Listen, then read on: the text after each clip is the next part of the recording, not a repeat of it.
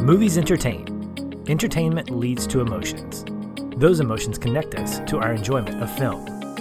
And that is why we exist, to focus more on the emotional connection than the technical merit. Because every movie makes us feel something. Hello, listeners, and welcome to a new episode of the Feelin' Film Podcast. I'm one of your hosts, Aaron, and with me, as usual, is my best friend and co-host, Patrick. You can call me Nissan for this episode, Aaron, if you'd like. I will call you Nissan because we are in America, and that is how it is pronounced. Fine. Ruin my day. Never mind. Nissan. I looked this up. I did. I was so bothered by the fact that Orlando Bloom kept calling this thing Nissan, and I learned that it is Nissan, according to like the Japanese company itself. That is what it is called. But in different areas of the world, they pronounce it with a different kind of accent. So in Britain, they call it Nissan, and that is why. And I actually applaud the film for keeping it real, even though it annoyed me every time he said it. Okay. Nissan for the win. Anyway. Okay. Well, for this conversation about Sony's latest video game film adaptation, we have brought in some experts that we have long waited to get on the show.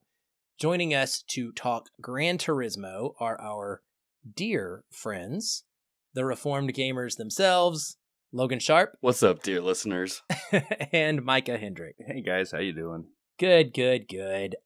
Well, guys, I have wanted to get you on the show for a long time. We've talked about having you on to cover different video game adaptations, and we settled on this one earlier in the summer, and now we've come to the time when it's coming out on home video, and we're able to circle back and get you on. And I wanted to start by hearing a little bit about your podcast. But of course, you also just dropped some news like 2 days ago. So, Logan, as the founder of the Reformed Gamers podcast, which was running for many years, will you please tell our listeners what it is you guys have been doing over there, and what's the status is going forward? Yeah. So TRG started in 2015. We started as a podcast that was going to be a kind of a Christian take on a gaming podcast. I would ask questions like, can Christians play games like Gran Turismo? Yeah, can Christians play Gran Turismo? No. Can Christians play games like Grand Theft Auto? What does that look like? What kind of content should we avoid? What are some things we can see from games that are actually really good for us to enjoy as Christians? And it just kind of started from there, because I thought if I was asking these questions, chances are there's people out there asking those questions too, and didn't really see anyone else doing it. So I was like, all right, fine. I'll go ahead and start it myself. And, here we are in 2023, and we've been going. We're actually going to expand. We're going to become like Buc-ee's now. Actually, no, I'm kidding. We were talking about Buc-ee's before we hit the record button. But no, we are unfortunately ending the podcast at the end of December. So you only have like another month or so, if that, to listen. But hey, if you're brand new, you have like 250 some odd episodes to get caught up on. So there's still plenty to enjoy. There's a hefty back catalog. It was me. I ruined it. Okay. I came on the podcast, and then it just started going downhill. You see, I wasn't going to bring it up, but Micah said it, so the cat is out of the bag. Micah said no to my Buc-ee's expansion idea, and I'm like, you know what, fine then. Take your toys and go home. Yeah, that's it. I was like, Cartman, screw you guys, I'm going home. Well, Micah, you joined, what, a year and a half, 2 years ago, maybe? Yeah, about a year and a half ago, I would say. The former co-host, Adam Sutherland, who was awesome and great. It was kind of his time to move on. And Logan was flying solo for a little while. And, he had a lot of great guests on during that period and stuff. And I think he was just like, I just need someone in the co-host chair with me. So he tapped me on the shoulder. I'd been on the podcast numerous times as guest host, and yeah, it was just a good fit. I think we had some good chemistry, or have good chemistry, and but yeah, it's a lot, man. I was telling Logan, we have a lot of episodes under our belts, and not a lot of podcasts, say for Feelin' Film, can really say they have like just so many episodes in their backlog, and it was a good run, and it's all Logan's baby anyway. It's whatever he wants to do with it. if he wants to revive it, 5 years down the road, maybe that'll happen. But for right now, we're going to sunset the podcast and just thrive in the community that we've created, the TRG, the Discord, online area, just Twitter, everywhere. It's an awesome community over at TRG. So I kind of want to, again, just sort of on the air, thank Logan for everything. But yeah, the podcast is unfortunately going to close shop here at the end of 2023. It sounds like what he wants to do is a podcast on Buc-ee's. So maybe, Logan, you and I could hook it up like once a month to a Buc-ee's podcast. Buc-ee's has to have a pretty extensive history, right? That will cover at least several seasons, right? I'm sure there's some controversies, some scary stories or weird stories that we could share. Some true crime at Buc-ee's. Exactly. Well, like he said, listeners, it is going to run through the end of the year, and there are a ton of episodes. And so as long as you're not taking down the feed, you can go check that out anytime. The Reformed Gamers. Luckily, it's a unique name, which is awesome to have in this day and age when podcasts are a dime a dozen. So you type that in, and it should come right up.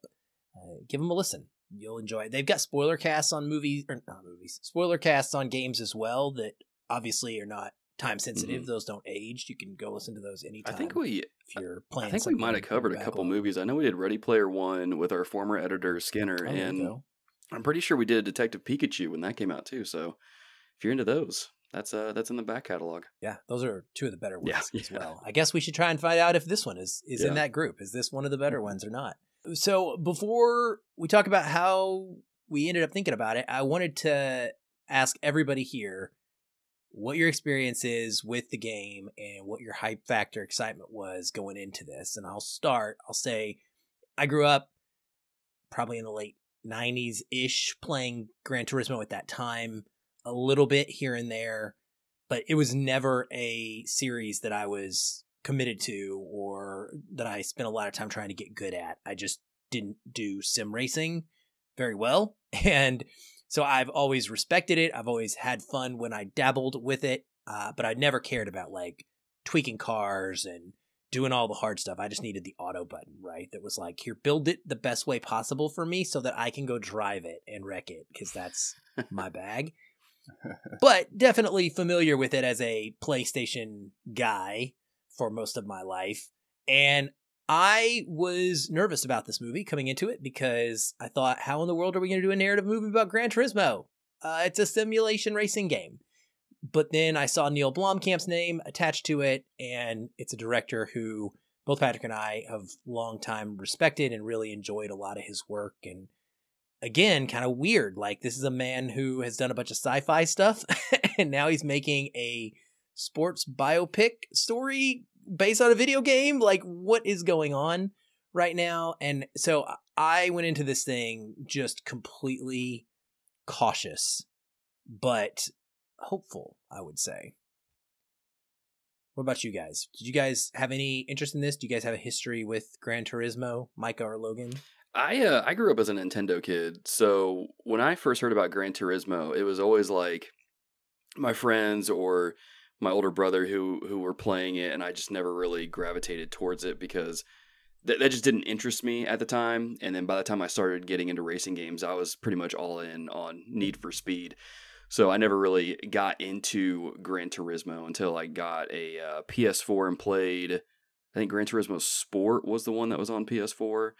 And I was like, oh, this is all right, but I'm not really into the whole sim racer thing. But when I heard about this movie, I was like, kind of the same thing as you, Aaron. Like, how are they going to make a movie out of Gran Turismo? That doesn't make any sense. And even when I heard it was based on a true story, I was like, oh, that's kind of cool, but this movie's probably not going to be that good. And then I watched Uncharted and was like, this movie is better than it has any right to be, which blows my mind. So I'm gonna let Sony cook on this one and see what they do. And yeah, I mean, I'll just kind of tease it here. I was surprised. Whether that was a good surprise or a bad surprise, we'll get into later. Yeah, for me, I'm a longtime GT fan. I've been a fan of Gran Turismo since the first game.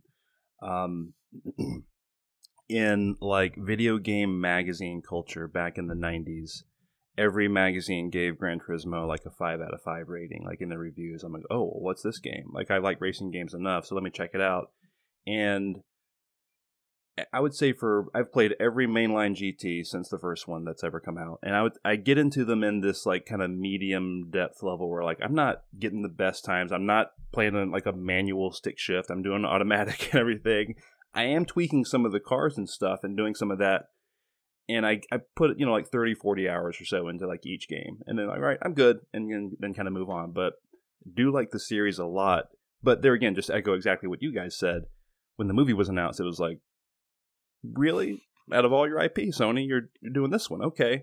I do get it from like a financial perspective, and like traditionally up to like mid PS3 era, like Gran Turismo was one of Sony's biggest selling franchises in the video games world, selling over 10 million copies, which was huge at the time for PS2 and stuff like that. So it makes sense that like they think they have a lot of fans that know this IP, but that was about it as far as how it made sense to be a movie.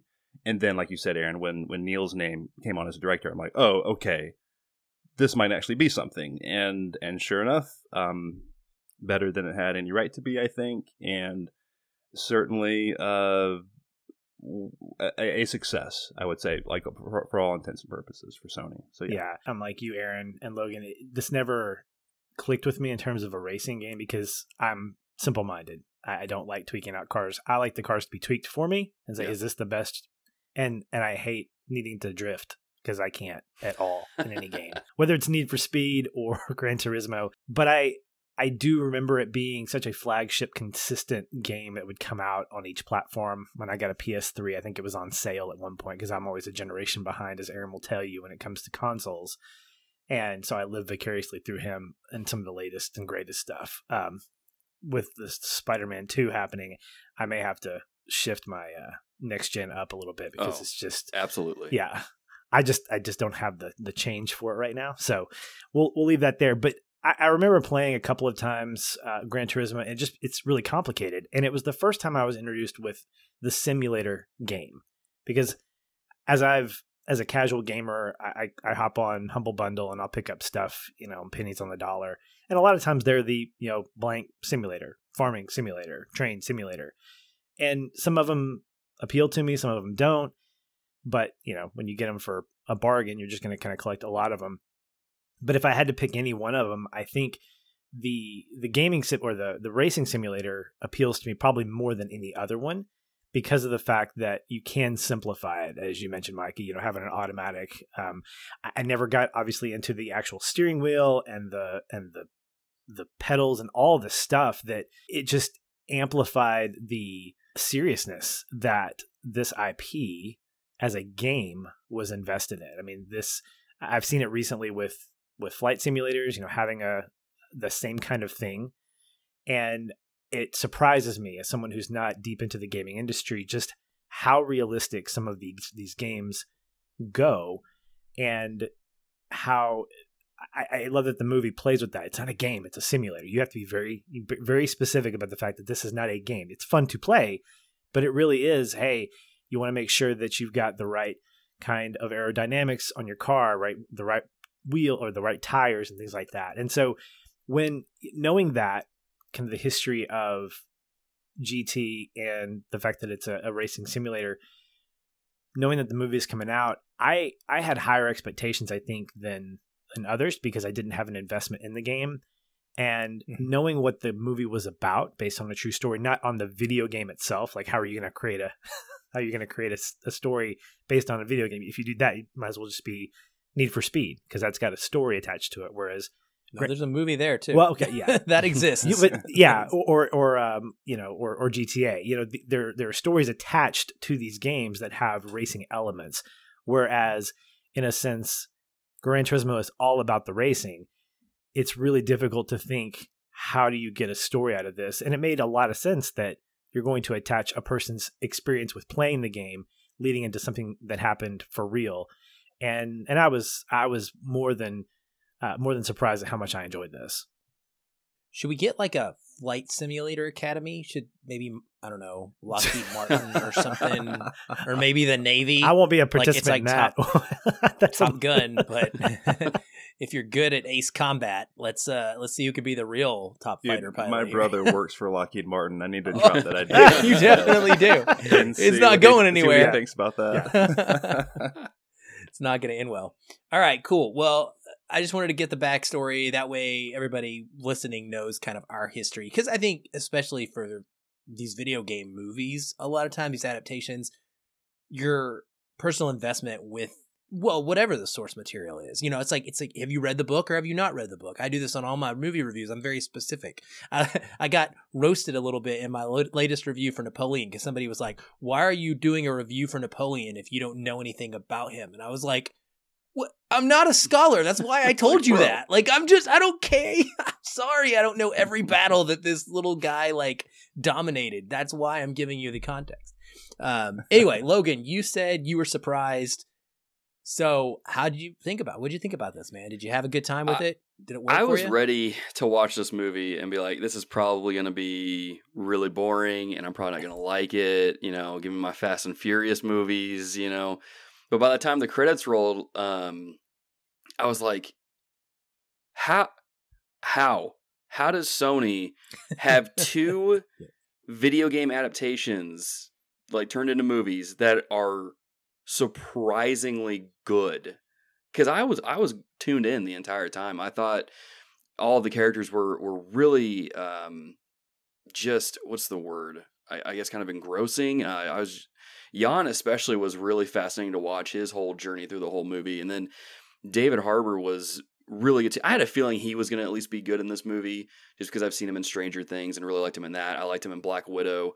And he did a really good job, but just even the racing itself, I wish there was a little bit more racing in the movie, but what we got, I was like, some of the shots in this are just insanely good.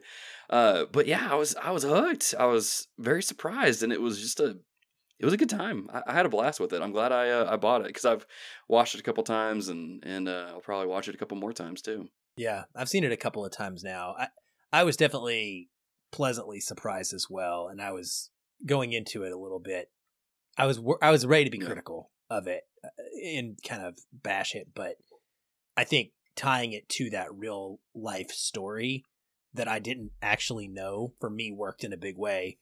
What about you, Micah? Yeah, 100%. That was the key to unlock it all. As before, leading up to release, as we learned more and more about it, like Logan, you talked about some of the shots during the racing. They dove deep into how a lot of that was done, and it was like, okay, that's interesting how they're going to do that. And you hear about the based on a true story, and I'm like, okay, I see the avenue now for success here. And I had to, but I didn't have to. I grabbed my wife to watch it with me. We just pretty much watch every movie together. And she was highly skeptical. Highly skeptical that I was dragging her to watch. I couldn't get my wife to watch it because she was skeptical like that. She's like, "Nah, I'm good." I don't think I was as skeptical as her, but I was pretty skeptical. And not to get too spoilery, but we're weeping. Yeah, through parts of this movie. It's like, bro, didn't sign up for this. Thought it totally kind of outpunched this weight class. Way better than I was expecting. All the racing shots were well done and kind of heart pounding and cool. It kind of had that classic, there's so many rivals, rival racers, the opponent hockey players in the Mighty Ducks or something, those rides. You're always seeing these guys are out. They have 3 lines and they're always looking real cocky or angry or whatever. All that kind of stuff going on like that. And just all the redemption arcs in this movie. Several characters going through redemption arcs or just kind of coming full circle was really cool to see. It was kind of a little bit maybe too buttoned up for an ending, but it was all really satisfying and just well done overall. So yeah, just kind of general thoughts. Thumbs up. Really, really liked it, and we'll definitely be watching it again. I would agree with a lot of that. It does feel formulaic in that it hits those standard beats that'll hit your heartstrings, and I think that's okay. I don't think there's anything wrong with having things that are familiar. As you mentioned, Micah, you have redemption arcs, you have the rivalry. Those are things that you see echoed throughout so many movies like Days of Thunder.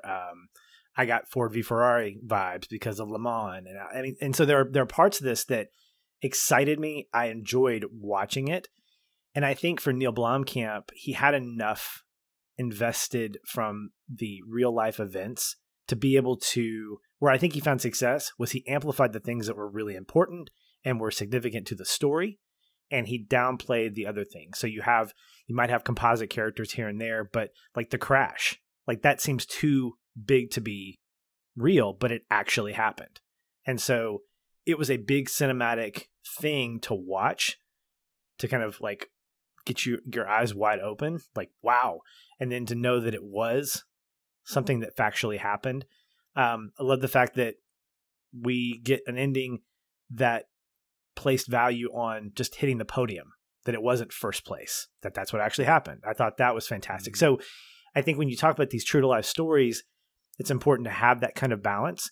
But I think both Logan and Micah, you guys mentioned something really interesting, that your wives had some hesitancy, some trepidation. Logan, your wife wouldn't. And I think the fact that this is a video game adaptation is a bad way to market it. It's a racing movie. It's a sports movie. And it has that video game attachment to it, which I think adds an element of interest because of how Jan gets to where he does. Because if you took that away, if you just kind of removed that first third of the movie, it would have felt a little bit more bland. Like, oh, this up and coming teenager gets a chance to race.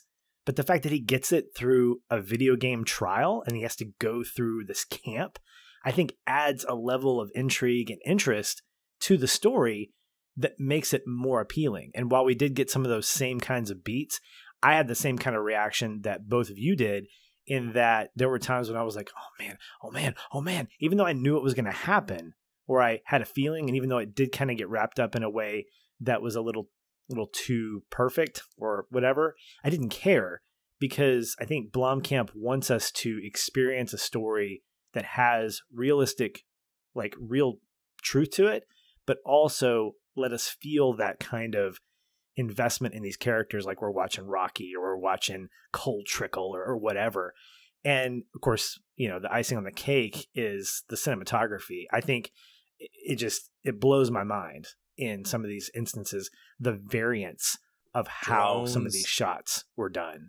Love it. Hands Love down, my drones. favorite scene, I'm going to go ahead and say this, was the trial, that the to get you passing GT school, the from behind camera shot that is in the video game. It's fantastic.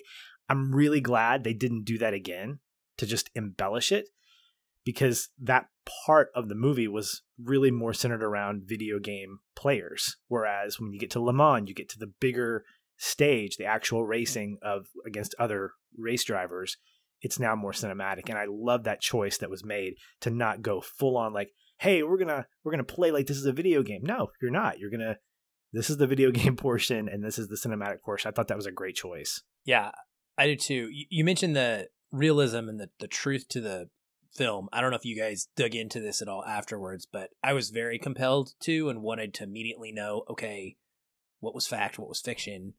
And I was shocked to see that almost all of this is pretty spot on. Like you said, Patrick, without the difference being like the David Harbour character and the Orlando Bloom character. They're kind of like composites. But Jan really did win GT Academy in dramatic fashion, and there really was a hold while they determined who was the winner. And that's when he called his mom and said, I kind of won GT Academy, before he was 100% sure. And then they used that exact line in the film, which I thought was great. I don't know if you guys went back and looked at the crash.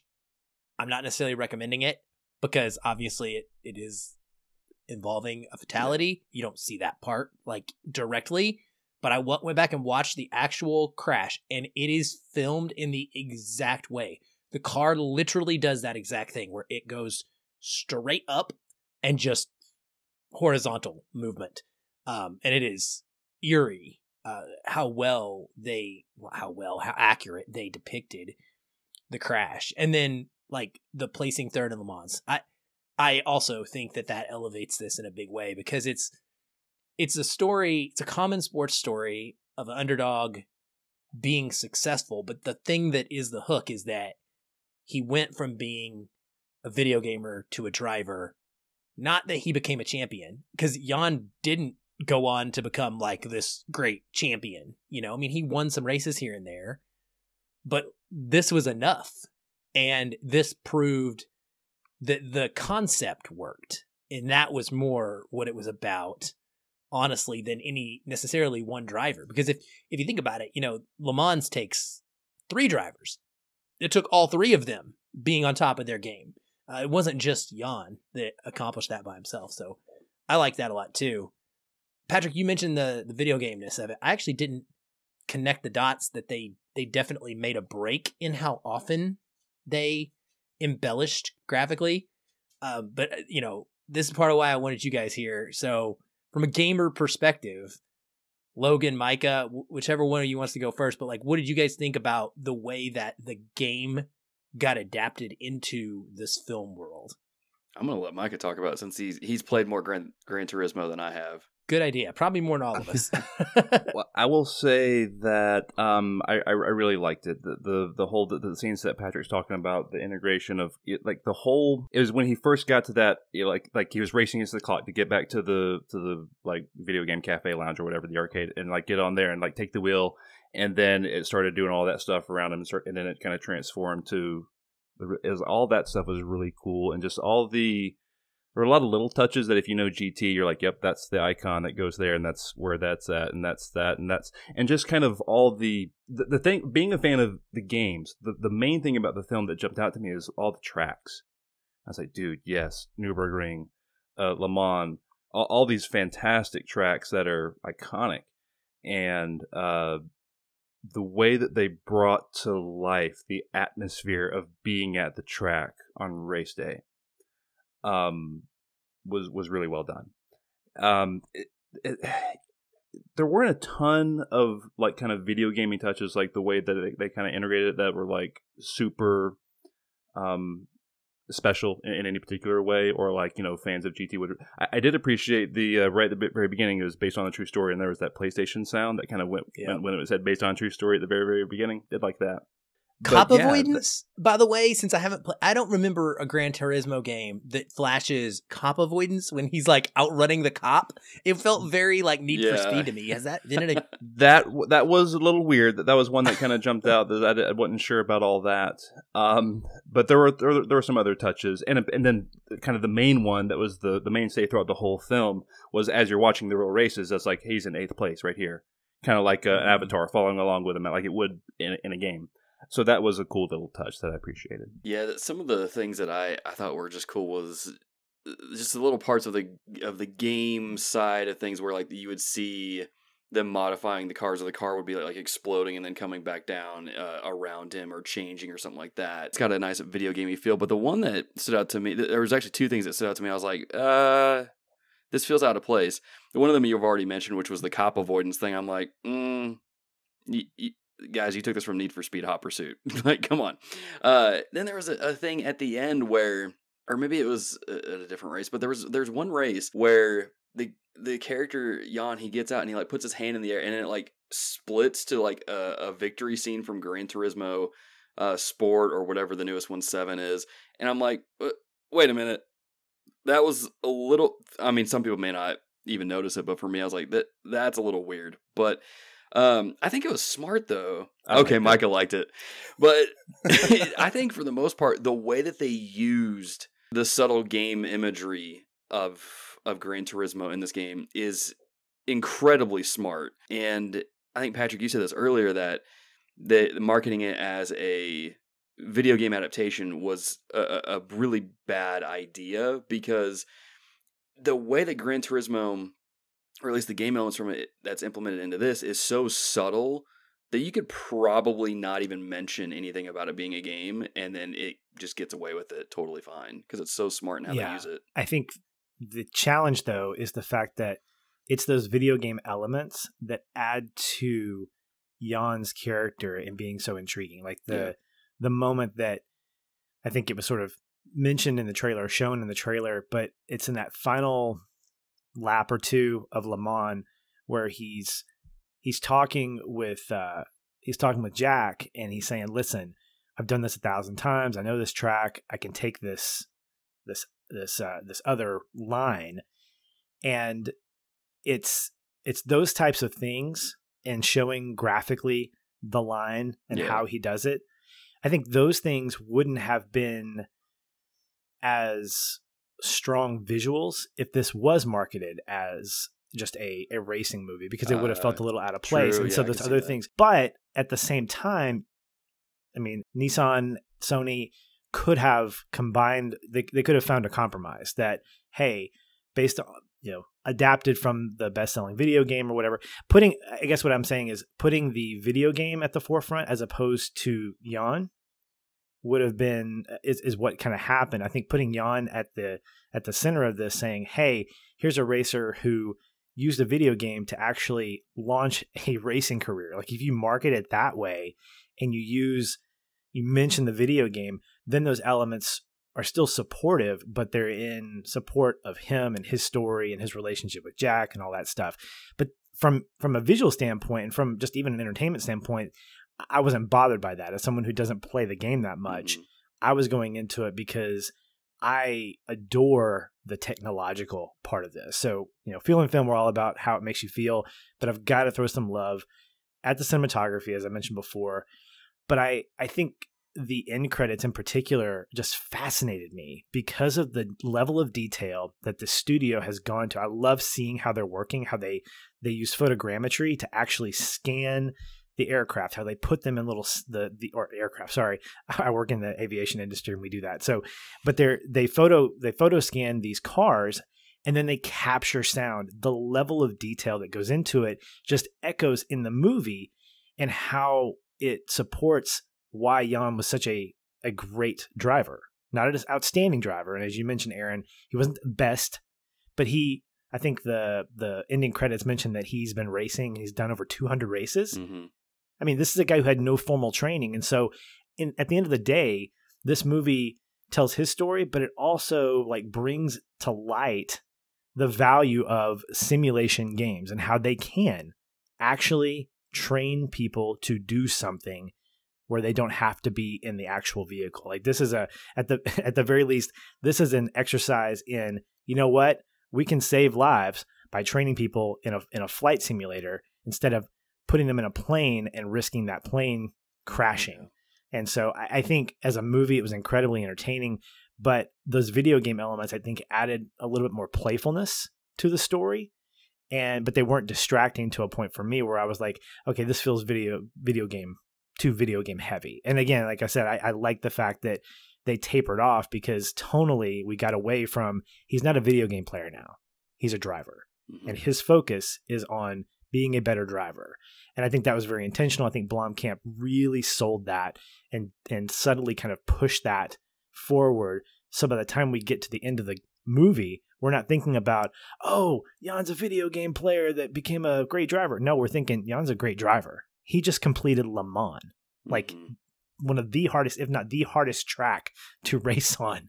And he did it. And he did it without any formal training outside of being a video game player. So it became kind of the back piece or the background piece of being a video game player, which I thought was very cool because it brought attention to him and his career. If I can add real quick too, Aaron, as a GT fan, the thing that kind of I was surprised to see how much they focused on it was the love for Polyphony Digital, the developer, and the scene where they went to the studio at the beginning when he went to Tokyo and met Kazunori Yamauchi, I think, and kind of all that. I was surprised at the level. It seems like they really hammed up the PlayStation-ness of this movie a little bit. But that was a nice little touch as a fan of that developer, that they kind of went there and this is kind of how. And then again, when we're talking about the credits, the credit scene showing how they capture everything, Patrick, that's what reminded me. But yeah, that was a good. I like that they spent 5-10 minutes or whatever it was there and kind of hung out at Polyphony. That was neat. I like the way the imp was implemented too, just pretty much across the board. I wasn't ever distracted by it, and like everybody else has said, by the end of it, I was locked into the story. I wasn't wondering what the next flourish was going to be. I think they did a good job balancing how often they would put the numbers over the cars, how often they would show the racing line and the digitized dashboard versus just a constant influx of that. And so it really, really worked for me balance-wise. I mean, it felt like a formulaic sports racing biopic or any other movie. You know, I think it's got a lot of the tropes that we become very used to. And there are parts of this that are just like Top Gun or any other, I guess, Days of Thunder, which is also Top Gun and racing, both together. So it's got all of these elements. It's got the idea of, you know, a talent versus someone who is able to get into a sport because of money. And this is a big problem in racing, high-end auto racing across the board, F1 as well. It just costs so much money to do. You can't just go down to your local YMCA and practice becoming a car racer when you're 8, 9, 10 years old. Like, you've got to have the money to be bought into these high-end, expensive karting organizations. And so we get that. We get the family doubting him, the dad wanting him to do something else, especially when the dad is also an athlete and has desire for him to play a sport or accomplish something in that way, in a competitive way.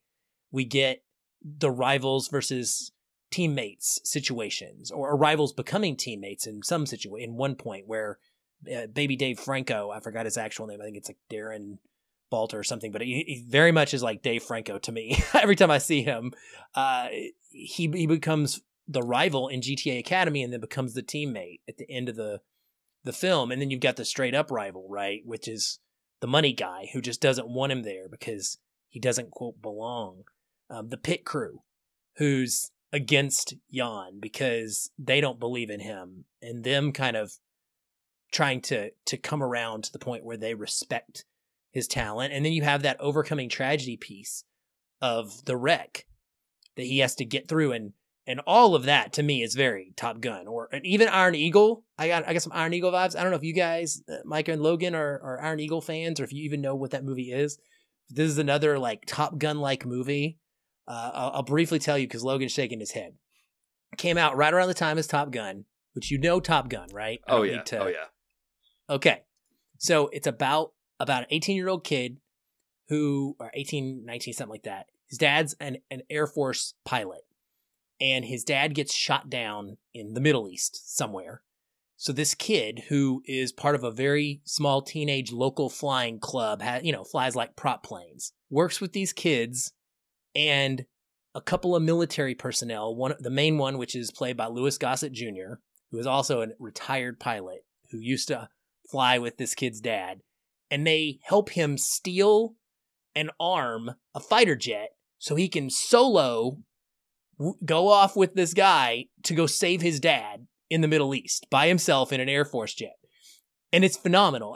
And there's this whole element to it where he puts on music, and he to go to his, to get in the zone before he starts doing bombing runs and stuff, he's got to listen to certain music. And so when Jan is when David Harbour's character at the end there, he's he needs to get him in the zone and get him focused, and he just puts on the music. I was like, this is Iron Eagle. Totally Iron Eagle. So, anyway, I feel like it's pulling from a lot of different movies. And for me, I just thought all that stuff worked. Does anything stand out to you? I mean, I know we all said, oh, it's a little formulaic, but, well, Micah, I'll ask you. You said tears. What was it that got you emotional about this?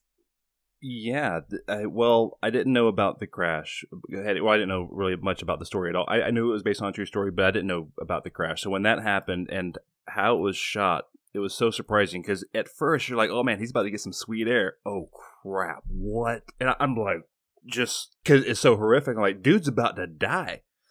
And so that, and just as I get older, I've got 3 kids, and as I grow into fatherhood, man, anything related to family and moms and dads and children and stuff, it just gets me. So when he was in the hospital and the weight of what was happening was hitting Jan, and his parents were trying to and he's not answering the phone, it's oh my dear goodness.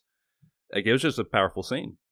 So that was the specific scene I was talking about as far as tears, and just that. And quick note about the crash. I don't know if you looked into this, Aaron. You were talking about, did you go back and watch the crash? I found out that the crash actually happened after the Le Mans victory.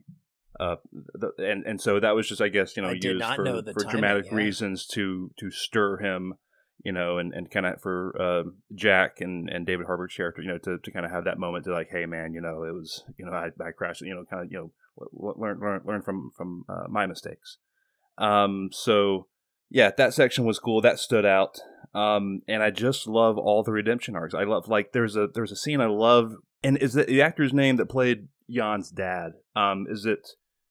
Help me out with the pronunciation. Is it Jimon Unsu or something like that? I believe who was in Jaimin Hansu. Jaimin Hansu. Yeah, Blood Diamond is another big one. Mm-hmm. Blood Diamond, Gladiator. He's in Guardians of the Galaxy. I loved his character, and he was walking by Jan's room, and he was like, "Why don't you follow the race line?"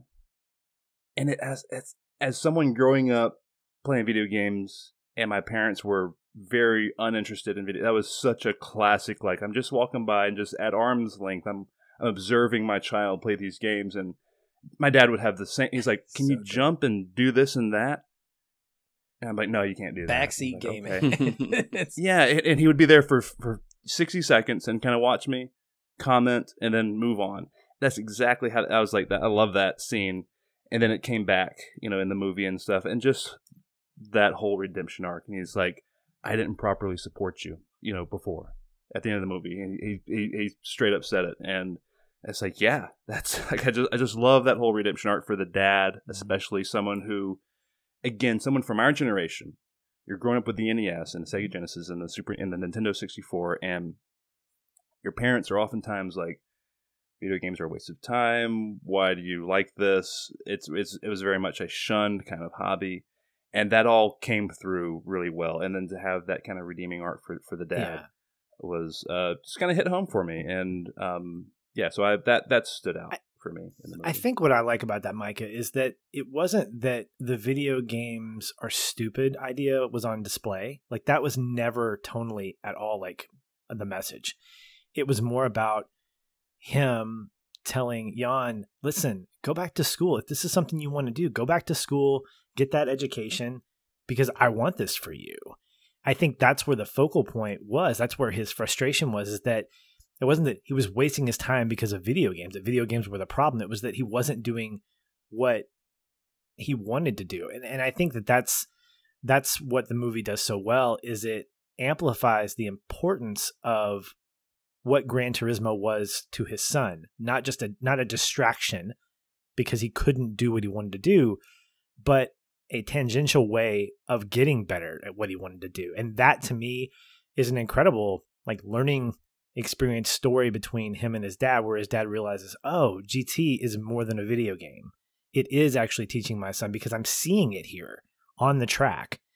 And the fact that he didn't have to go to school, the fact that he's learning this from someplace else that is unconventional, I think that creates this level of respect that his dad had for him and what he was doing. And so it makes that redemptive moment at the end where he's proud of him. He's like, "Wow, you did something incredible." This wasn't some kind of advocacy for yes, we should all get our PlayStations and we should all play these Sims till we can get better. No, it wasn't that. It was about the fact that Jan never lost his desire to do this. From the moment, because of his dad, he wanted to race cars. He's always wanted that. He just found an unconventional way to do it. Just like he found an unconventional way to get ready for these races by listening to Kenichi and Enya.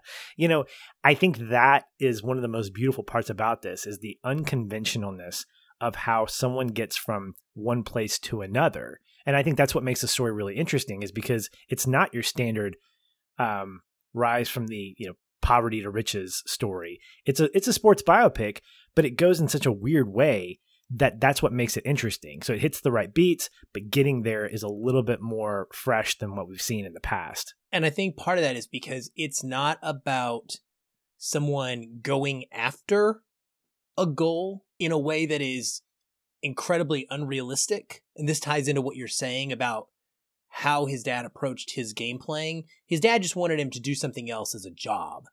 And the Jan was not playing Gran Turismo with the goal of getting good to become a professional gamer, right? So Jan is not like the millions of YouTubers that we see who are on Twitch or whatever playing Rocket League all the time, named Micah, trying to get good to become, no, I'm trying to like work their way into the pro scene because they think that's going to be their career. That's not what Jan was doing. Jan was just playing the game because Jan loved the game, and the opportunity met his passion and he seized it. Right. He took that opportunity and he poured himself into it. But I think there's a very big difference in that and the culture that we see out in the world where this generation, Logan, I think you talked about this on one of your podcasts. You're a teacher.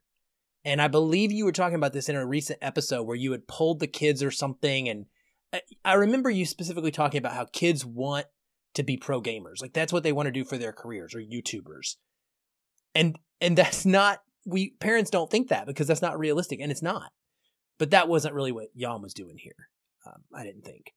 Did anything stand out for you, particularly Logan, as far as like favorite scenes, favorite kind of themes in this? I mean, we've talked about them pretty much, and my wife will tell you, anything that deals with father-son relationships always gets me real good. And Micah, you brought up that scene where he's walking by and he's like, well, why aren't you following the line? I freaking love that scene. It just makes me so happy thinking about it because it's in that moment where you see the dad taking a little bit of an interest in his son's hobby and what he's interested in.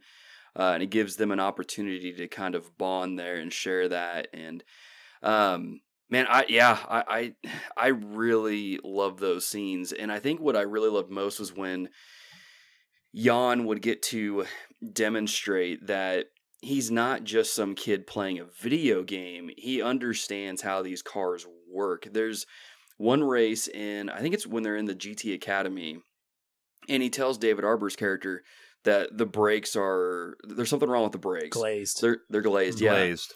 And David's like, no, whatever, blah, blah, blah. He's like, you don't got it. And I'm like, watch, he's gonna have someone test this and he's gonna be right. And that's what happens. And I'm like, this is so cool. I love that they were showing that it's almost like I don't know why I thought of the Matrix, but it's almost like a Matrix type of moment where like he was in the simulation and so he knows things. It's like, oh, I know Kung Fu, but I know how to drive a car, and he knows how it's supposed to feel and he knows how it's supposed to work. And so when it doesn't work the way that he knows it's supposed to be, he's able to share that knowledge and prove he's more than just what people think he is. And I love seeing that kind of progress throughout the movie. You see that a couple more times, and it's just a cool way of doing it, of showing that, Jan's just not here because he likes playing a video game. He's here because he genuinely loves cars and he understands them and he understands how they work. And that's just, it's really cool to show that type of expertise that the character has that other people are discounting just because, it's like, oh, it's a video game, whatever. So it's cool. Do any of you guys watch F1? Or am I the only one that keeps up with this? I'm seeing shaking of heads. Did you guys notice or do you know who was playing Jan's mother off the top of your heads? Did it click for you at all? No.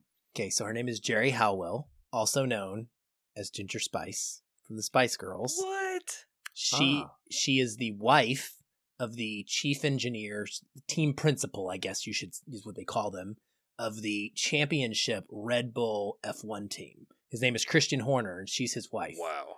And they've won the last 2 championships and been very dominant. And it's definitely why she was cast in this role because of like her ties to the racing world.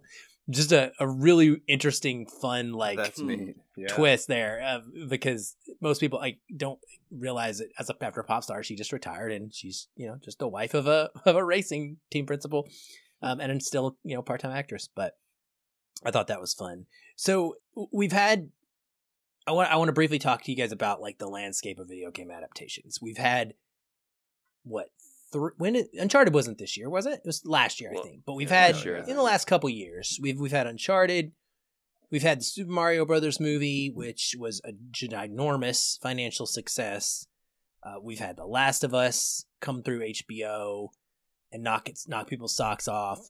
We've had Gran Turismo be at least modestly successful at the box office. I think it's going to find its legs even more so at home.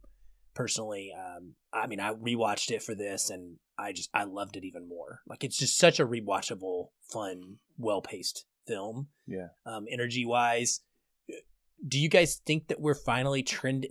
We're trending in the right direction, and that curse is going to be broken? Like, do you see us getting better, or do you look at the failures, like the Halo show that came out and just came and went, and it's freaking Halo, and like most people don't even know it ever existed? I watched it. It wasn't very good.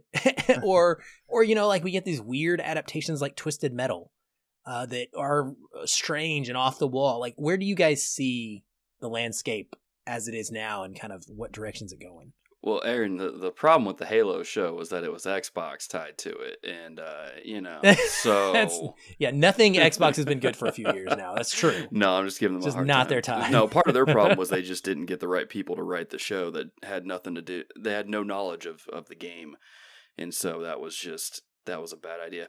I think for the most part, at least when it comes to Sony and even Nintendo, like what we're seeing with them is that because, and maybe they're taking some notes from Marvel here, that if you are going to do a movie or TV show based on one of your properties, you need to be actively involved. And I think with them, they're understanding that they need to represent those properties well and keep the spirit of them, while also changing enough to where it brings people in who maybe have never heard of the game or played the game, and allows them to bring people in that way. It also it also helps when you cast Tom Holland as Nathan Drake. That really gets people in. But I think at least with those two, they're on the right track. I think it was announced recently that they're making a live action Legend of Zelda movie, Nintendo is, which is together, Nintendo and Sony. Sony is backing. Yes. It's very weird. It's weird. Yeah. But I think I'm still skeptical, but I'm going to let them cook. It's one of those things where it's like, okay, you guys knew what you were doing with the Mario thing. Sony clearly knew what they were doing with Uncharted and Gran Turismo to the point where they really surprised me. I'm going to let them cook. They made a Detective Pikachu movie that worked. They did too. I mean, I think we would agree. So I think both those companies are in a really good spot now to where they understand just how to do this really well and to get the right people behind it, because that is part of the battle too, is you got to get the right people tied to the projects. And when you do that, you have a pretty good formula for some form of success. So I think that if they keep this up, I mean, they could do well. And I got to say, that Twisted Metal show, admittedly, I haven't finished it, but I have a hard time sitting down just watching stuff to begin with. That Twisted Metal show is surprisingly good. It's not great, but it is good.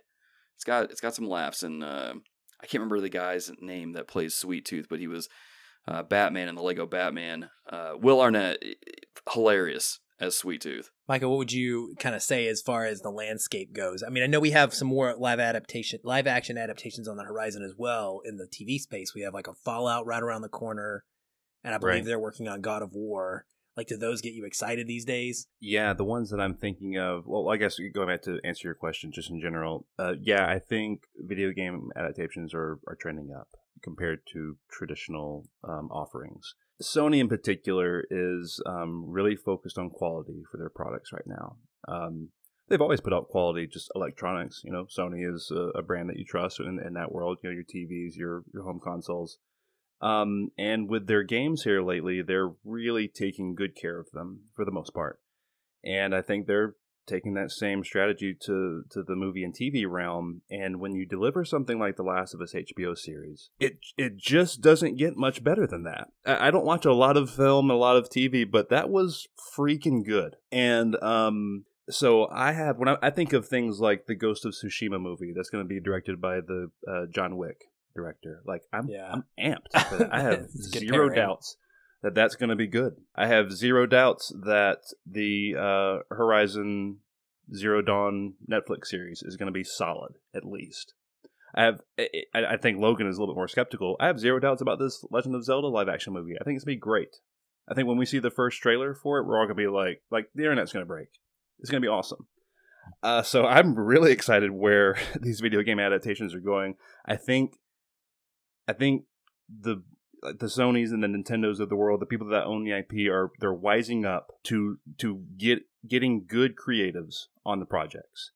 much like how Marvel did with their Spider-Man games to grab Insomniac, a great developer. It's like, okay, we're tired of all these middling offerings. Let's get someone who knows their stuff to produce a great Spider-Man game for us.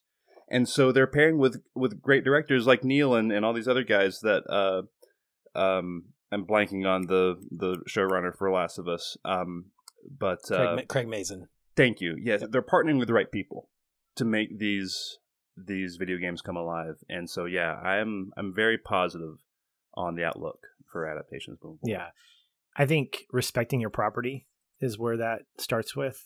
I think in like the 90s when we got Punisher, we got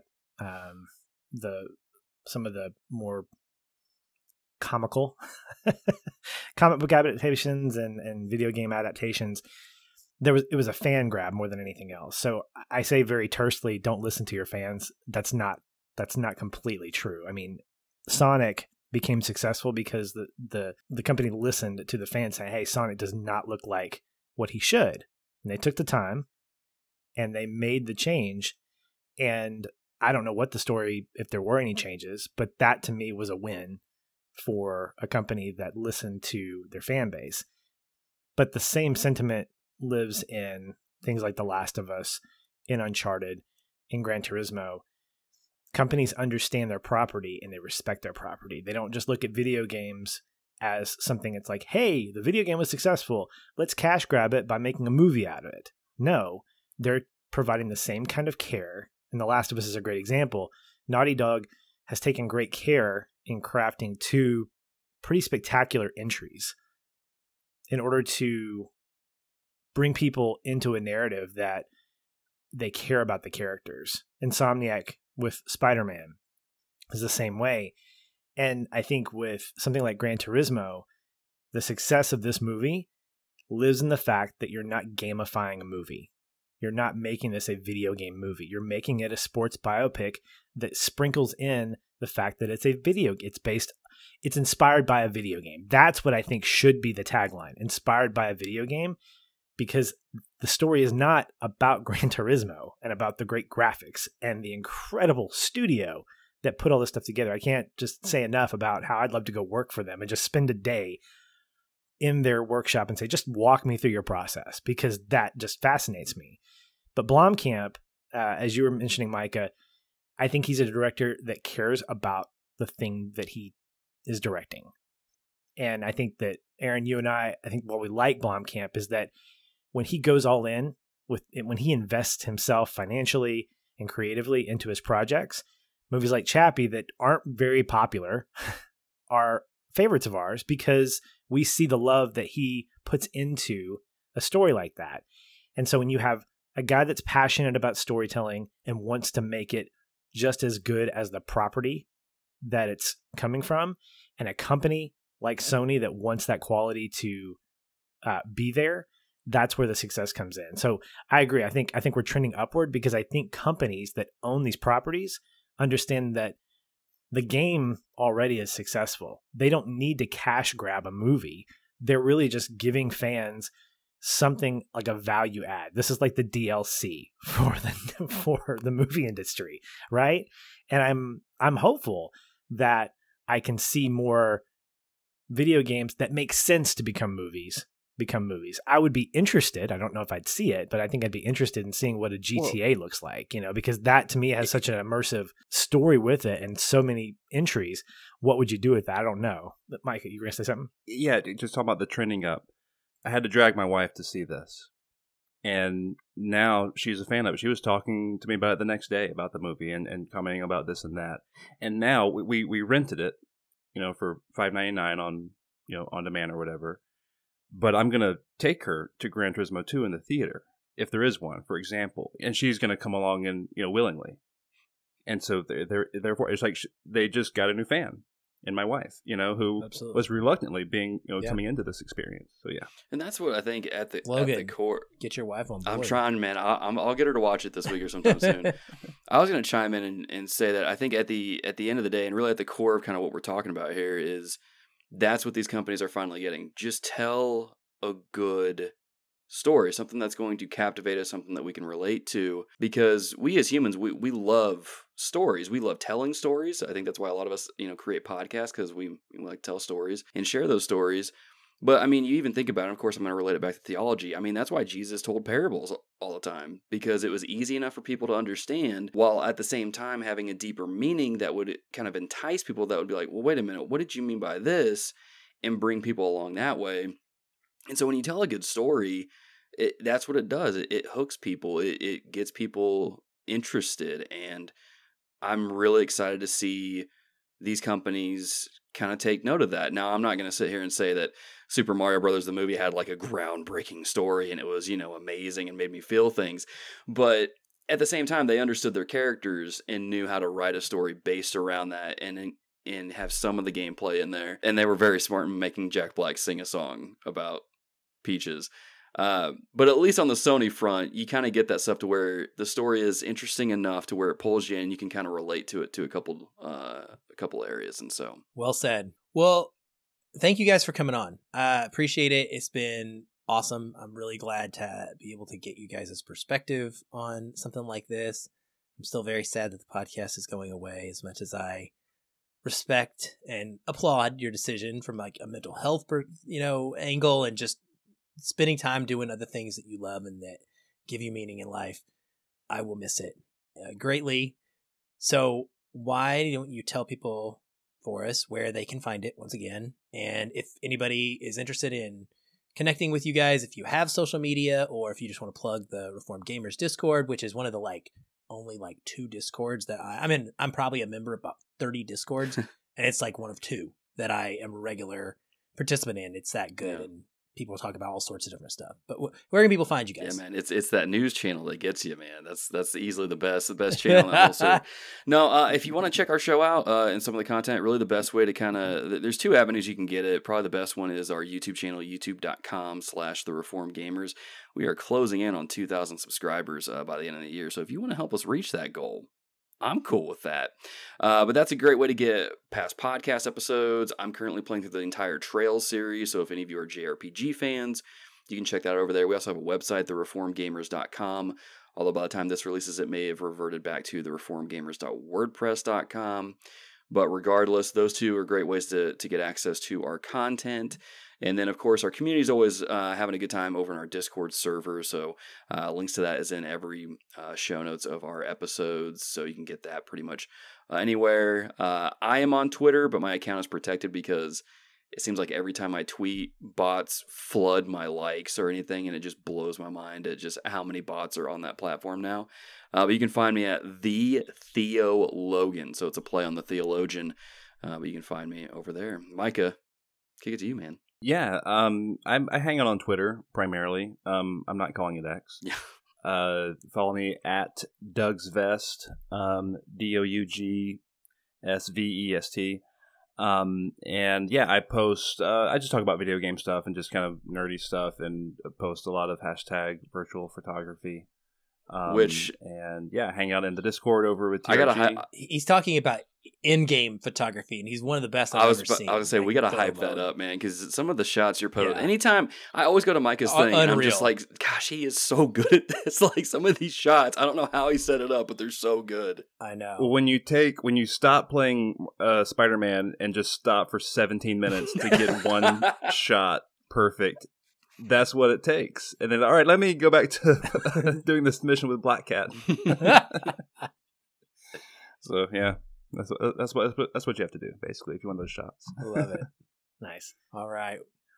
Well, that's going to do it for this edition of Feelin' Film. For those of you who live in the United States, it's Thanksgiving week, and Aaron and I are going to be taking the week off to enjoy time with our respective families and friends, and just take a much needed break. So take the break with us, listen to our backlog, whatever you want to do to enjoy movies.